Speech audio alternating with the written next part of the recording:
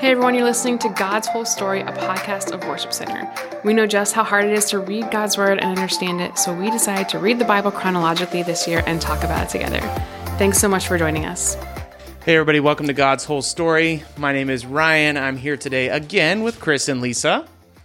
Hey guys. Hello, hello. Hi. So On we're the road again. sort of actually. Yeah.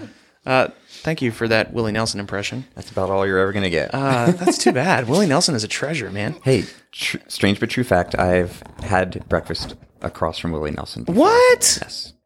Because he lived in Maui, and when I was serving in YWAM, Youth Mission in Maui, he would frequent this little breakfast joint.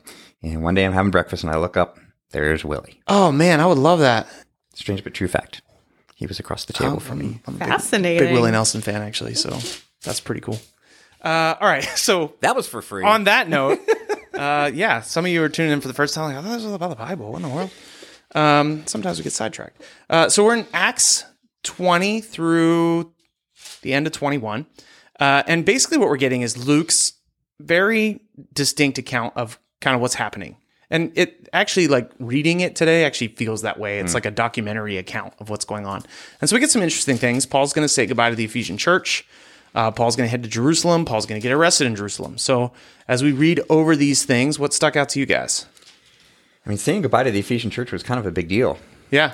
That definitely stands out that this was one of the churches that he spent the most time with. You can see like the depth of relationship that when they do sail away, the whole congregation comes down.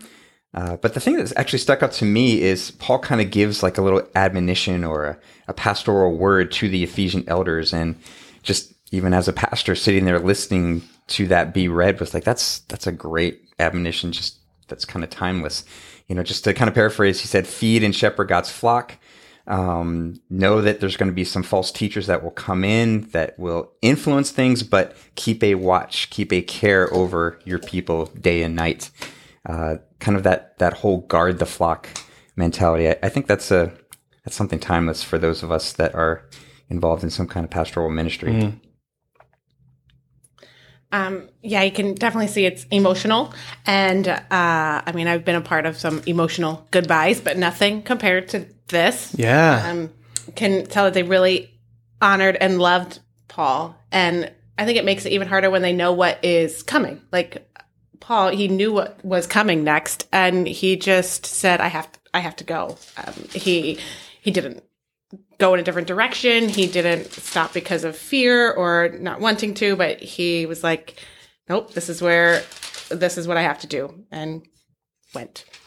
You know, even the thing that is interesting here, sometimes I advise people in different situations, like, you know, what should they do when they're faced with danger? And we've already seen in Acts that sometimes, you know, Paul has run from the face of danger. He has left town, or he got lowered over the wall in a basket.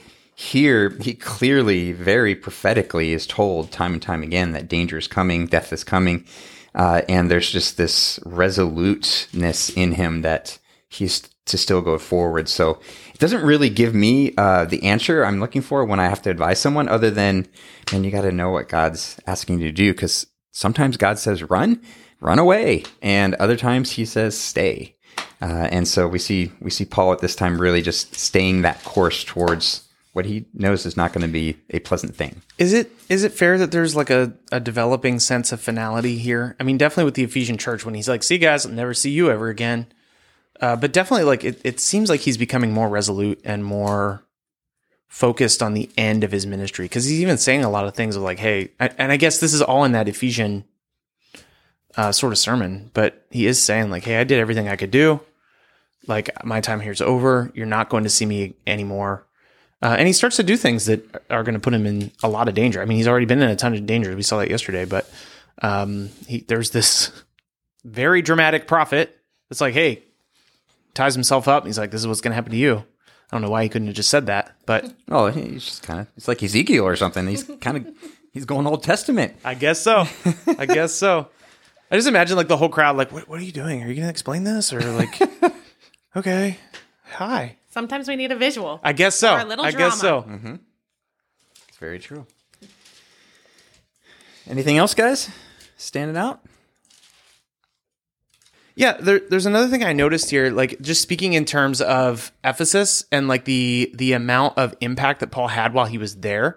It's actually a person from Ephesus that notices him in Jerusalem and stirs up all this uproar that's going to happen. So there is like this huge uproar that happens in Jerusalem, but at the center of it is a person from Ephesus. And these are not like, this is not next door towns. This person would have traveled quite a distance, but they are able to see Paul in Jerusalem and be like, oh my goodness, that's that guy. And so Paul has had an incredible influence in this far off city, that it just so happens that somebody from that city's in Jerusalem is able to cause this stir. And whoever this person is, they're obviously impacted by the stir that had happened. What, like maybe years before?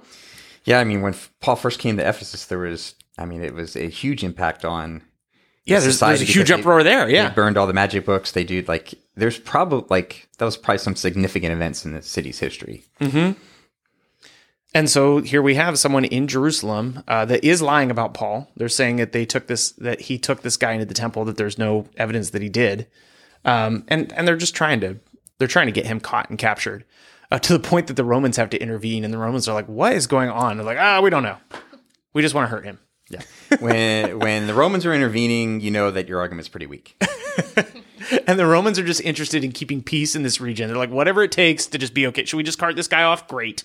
Let's cart this guy off. And they actually have to hold him up in the air while they walk him up the steps to the fortress. I had like a little visual of that in my mind when we were reading that. Like, these guys are getting wailed on, but with like Paul over their shoulders. Yeah, and these are Roman soldiers against like Jewish peasants. So I guess they were pretty resolute in their desire to kill Paul. Maybe it's like, what's that fairy tale, The Giant and the Lilliputians or something? It feels a little bit that way. And the Romans are probably like, oh my gosh, why do we have to do this all the time? Just get us out of Judea. Yeah. I could have been in Rome. All right, you know what? On that note, hey, we'll be back again tomorrow. We'll see you then. Bye. Bye. Acts 20, starting in verse 13. Paul went by land to Assos, where he had arranged for us to meet him while we traveled by ship. He joined us there, and we sailed together to Mytilene. The next day, we sailed past the island of Chios. The following day, we crossed the island of Samos, and a day later, we arrived at Miletus. Paul had decided to sail on past Ephesus, for he didn't want to spend any more time in the province of Asia. He was hurrying to get to Jerusalem, if possible, in time for the festival of Pentecost.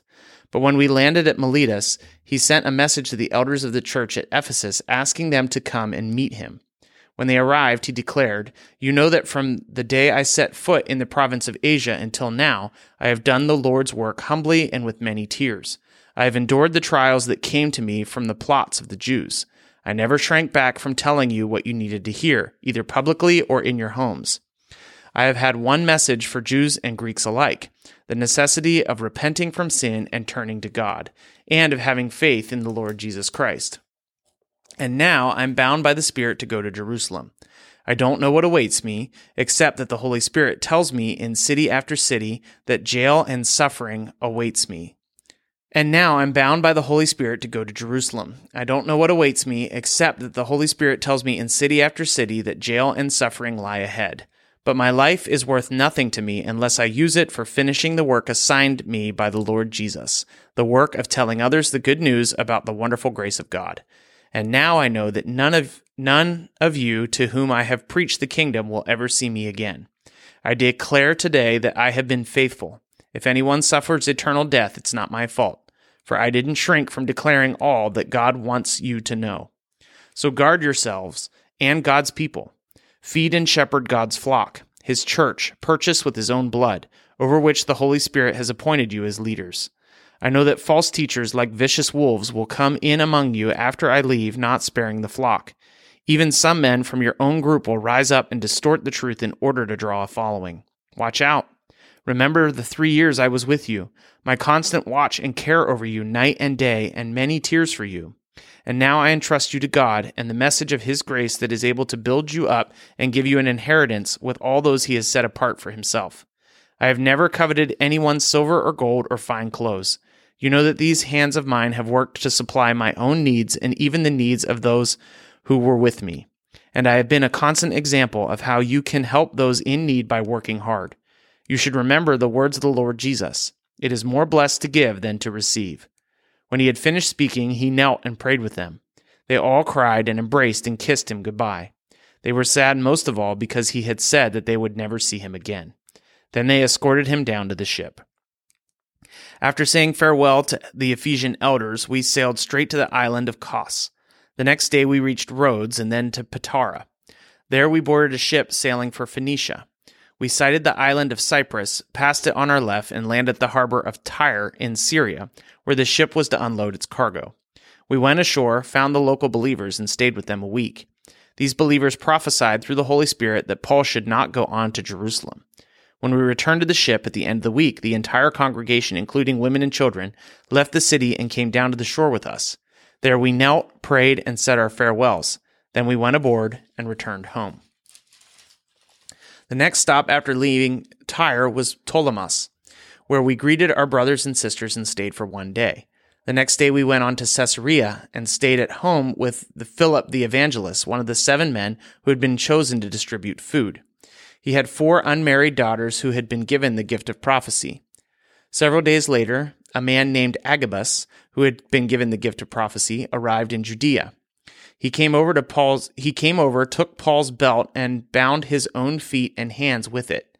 Then he said, "The Holy Spirit declares, so shall the owner of this belt be bound by the Jewish leaders in Jerusalem and turned over to the Gentiles." When we heard this, we and the local believers all begged Paul not to go on to Jerusalem. But he said, "Why all this weeping? You're breaking my heart. I'm ready not only to be jailed at Jerusalem, but even to die for the sake of the Lord Jesus." When it was clear that we couldn't persuade him, we gave up and said, "The Lord's will be done." After this, we packed our things and left for Jerusalem. Some believers from Caesarea accompanied us, and they took us to the home of Mnason, a man originally from Cyprus and one of the early believers. When we arrived, the brothers and sisters in Jerusalem welcomed us warmly. The next day, Paul went with us to meet with James, and all the elders of the Jerusalem church were present. After greeting them, Paul gave a detailed account of the things God had accomplished among the Gentiles through his ministry. After hearing this, they praised God, and then they said, "You know, dear brothers, how many thousands of Jews have also believed, and they all follow the law of Moses very seriously. But the Jewish believers here in Jerusalem have been told that you are teaching all the Jews who live among the Gentiles to turn their backs on the laws of Moses. They've heard that you teach them not to circumcise their children or follow other Jewish customs. What should we do? They will certainly hear that you have come. Here's what we want you to do. We have 4 men here who have completed their vow. Go with them to the temple and join them in the purification ceremony, paying them to have their heads ritually shaved. Then everyone will know that the rumors are all false and that you yourself observe the Jewish laws. As for the Gentile believers, they should do what we already told them in a letter. They should abstain from eating food offered to idols, from consuming blood or the meat of strangled animals, and from sexual immorality." So Paul went to the temple the next day with the other men. They had already started the purification ritual, so he publicly announced the date when their vows would end and the sacrifices would be offered for each of them. The 7 days were almost ended when some Jews from the province of Asia saw Paul in the temple and roused a mob against him. They grabbed him, yelling, "Men of Israel, help us! This is the man who preaches against our people everywhere and tells everyone to disobey the Jewish laws. He speaks against the temple and even defiles this holy place by bringing in Gentiles." For earlier that day they had seen him in the city with Trophimus, a Gentile from Ephesus, and they assumed Paul had taken him into the temple. The whole city was rocked by these accusations, and a great riot followed. Paul was grabbed and dragged out of the temple, and immediately the gates were closed behind him. As they were trying to kill him, word reached the commander of the Roman regiment that all of Jerusalem was in an uproar. He immediately called out his soldiers and officers and ran down among the crowd. When the mob saw the commander and the troops coming, they stopped beating Paul. Then the commander arrested him and ordered him bound with 2 chains. He asked the crowd who he was and what he had done. Some shouted one thing and some another. Since he couldn't find out the truth in all the uproar and confusion, he ordered that Paul be taken to the fortress. As Paul reached the stairs, the mob grew so violent that the soldiers had to lift him to their shoulders to protect him, and the crowd followed behind him, shouting, "Kill him! Kill him!" Hey guys, this is Ryan, and I hope you are getting a lot out of God's whole story. It means a lot to us, even as we are reading through God's Word every single day in the order that it happened. If you want to go ahead and follow us, you can find us on Instagram and Facebook at God's Whole Story Podcast. We would love it if you would share this thing with your friends or people that you know, or just share what's sticking out to you. You can either send us a DM, or you could actually email us at podcasts@worshipcenter.org. You can email us if you have any questions, if something stuck out to you, if you'd like us to pray for you. And if you want a Bible, if you don't have one right now, or if you want a copy of the one that we're using to go through God's whole story, we'd be happy to send that to you. So go ahead and reach out to us in any way that you'd like. We'd love to hear from you. Have a great day.